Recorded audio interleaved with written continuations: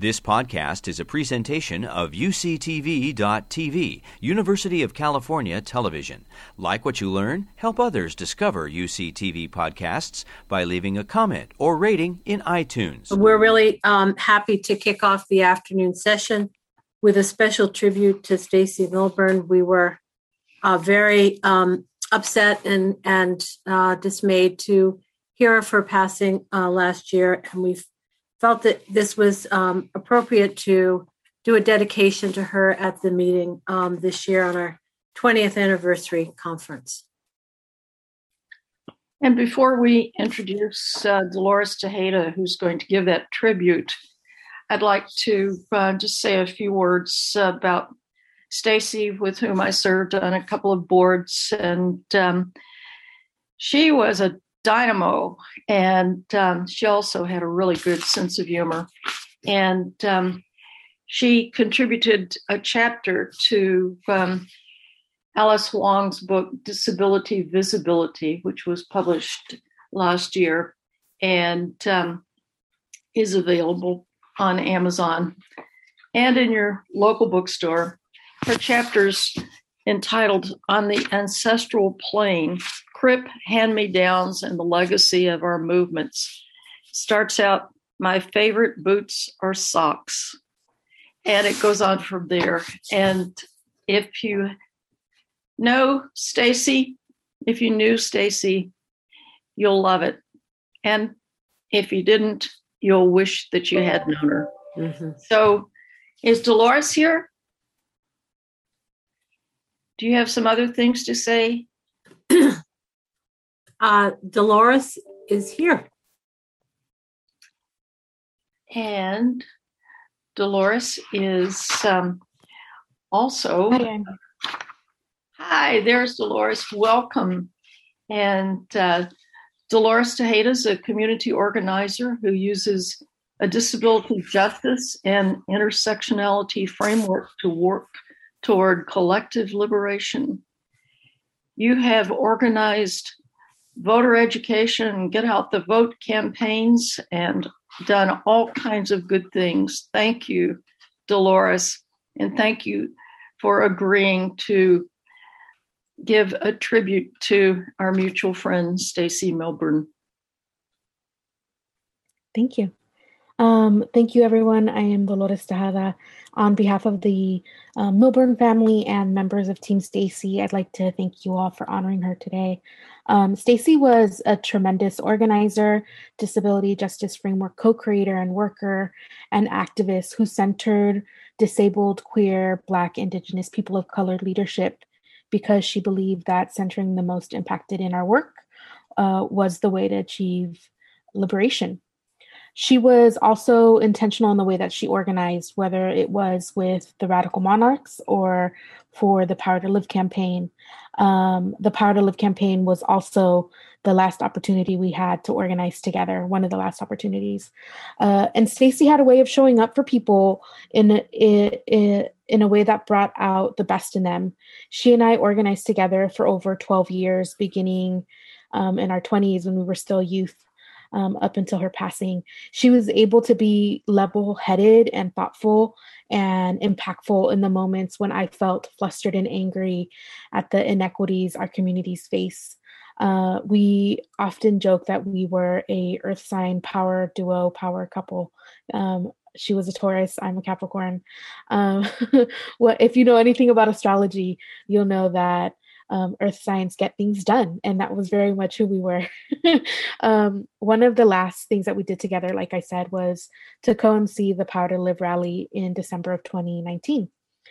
Our voices rang together in between the tall buildings of downtown San Francisco, speaking about how PG&E's lack of accountability and connection to the fires in Northern California were harming people, not just in the vicinity, but across the state, and were killing disabled people because of their lack of responsibility.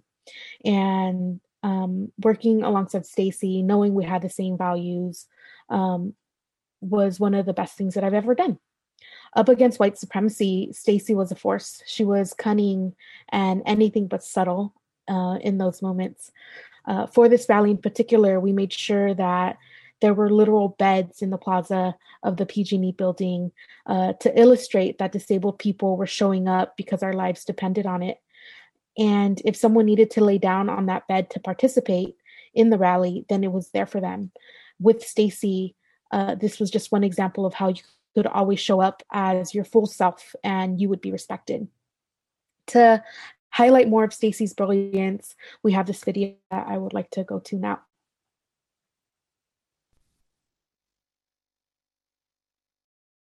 My attendants help me do everything. Getting out of bed and toileting and getting ready for the day. And that's all funded through Medicaid. Hi, Corwin. This is Stacy with Accommodations. I'm able to work right now 40 hours a week, but that's possible because I have attendant support. Medicaid paid for my shower today. It made it so I was able to eat breakfast, helped me put on my clothes. How's it going? I breathe because of Medicaid, my ventilator. I move through the world because of a wheelchair funded by Medicaid. Medicaid touches everything in my life and makes everything possible, and it's not just healthcare, but it's really about my ability to participate in society is because of Medicaid programs. I think too, disability justice has just been, I don't know, like when we think about, there's like a really limited idea of access and accessibility. And when we're really able to stretch it out to like, what do people need to be who they are? It becomes like creating a world where everybody can really participate. Mothers, we've seen that work out well. And working class folks, everybody. And disability kind of really pushes that forward. So I think it's frequently really easy to talk about disability justice as an idea, but it's really hard to talk about how do we make it a practice, both collectively and just our personal practices. But I don't think we can have a world where the world that we dream of unless we're also concretely building it at the same time. It's been pretty scary to navigate COVID-19 as a ventilator user. I was quite frightened early on when my doctor shared that I would likely not survive an exposure. My caregivers who were not able to fully shelter in place have had to step back from working with me. As a disabled person, it felt really critical not to get sick. I saw a public safety alert from Santa Clara County asking people to identify if they use a ventilator for county inventory. I need my ventilator to breathe. My friends and I made emergency plans about what to do if someone shows up at my door asking for my backup ventilator. I was getting advice from friends in medical fields. If disabled people get sick, we may not get care. We may be turned away. We may be discriminated against. This is the key reason why my friends and I, with the Disability Justice Culture Club, started organizing a mutual aid project to support disabled people in the East Bay. We are currently supporting over 100 people with disabilities and staying safe as possible so they do not wind up getting sick and needing to navigate a discriminatory healthcare system. The disability community has a long-standing mistrust of the medical system, yet we have to navigate it every day, especially Black, Indigenous, and people of color whose pain is not taken seriously, not believed, and historically have faced resource and healthcare deprivation. It is well established that Black people in the United States experience more illness, worse healthcare outcomes, and premature death compared to white people. Doctors take an oath to treat all patients equally, yet we know that this is not the case. This is why there has to be checks and balances on hospitals and nursing homes. Otherwise, disabled people, especially people of color, are left alone in a system that already doesn't care about us.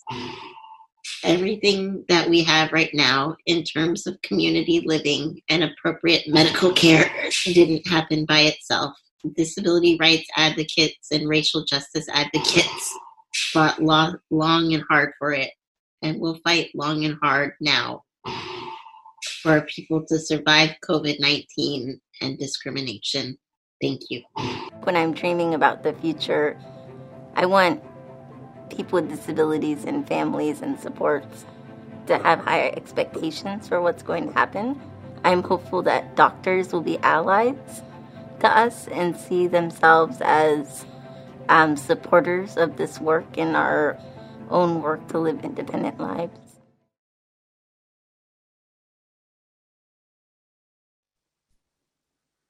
Thank you. And to continue that work, to continue her work, we should ask ourselves, what are the lessons that Stacey taught us? And I want to share a couple that she has taught me, and that I carry with me to continue to honor her legacy. The first one is that our systems are flawed, but our body minds are whole. And so what I mean by that is that while the systems that we live under, white supremacy, capitalism, and the systems that we have to access, healthcare, education, etc., those are not created with the most impacted in mind. So as service providers, as community, we should aim to fill the gaps of the system to ensure that disabled people are getting our needs met, not attempt to shift the need of disabled people. The second thing is to not assume, to ask. And that means that deciding what people need takes away their agency and only continues to foster toxic paternalism. So we should be asking people what it is that they need. Disabled people need affirmation and accomplices is one of the other things. And this just speaks to trusting disabled people as the experts of our own lives and affirming our existence and joining us in our collective fight for liberation by recognizing our leadership, our skills, and our brilliance. Stacey once shared that she would want disabled people with disabilities 20 years from now to not think that they were broken. She said, to not think that there's anything spiritually or physically or emotionally wrong with them, was what she said. And the way that we get to that is by honoring our existence and changing systems to make sure that we can reach collective liberation. One of the last things that Stacey did was in response to COVID-19 and putting together the Disability Justice Culture Club. And that Culture Club, that program is still providing mutual aid, care, and support services for people with disabilities in the East Bay today, making sure that disabled people survived COVID-19 by doing tasks that could seem minimal, but are actually life-saving, such as making sure groceries are delivered to people in a safe way, already disinfected to people's homes. So I encourage everyone, if you want to learn more about Stacey's work and one of the last things that she did, to plug into Disability Justice Culture Club. Thank you very much. And thank you so much for honoring her today. Thank you so much, Dolores. That was really great. I love the video. I think that my recollection is that Obama commented on the social club that you mentioned, and that Stacey was so excited that I think she'd gotten a tweet that he tweeted about this project. So yeah, she had a huge impact, and she will be missed tremendously. Absolutely. Thank you again. You've been listening to a podcast by University of California Television. For more information about this program or UCTV, visit us online at uctv.tv.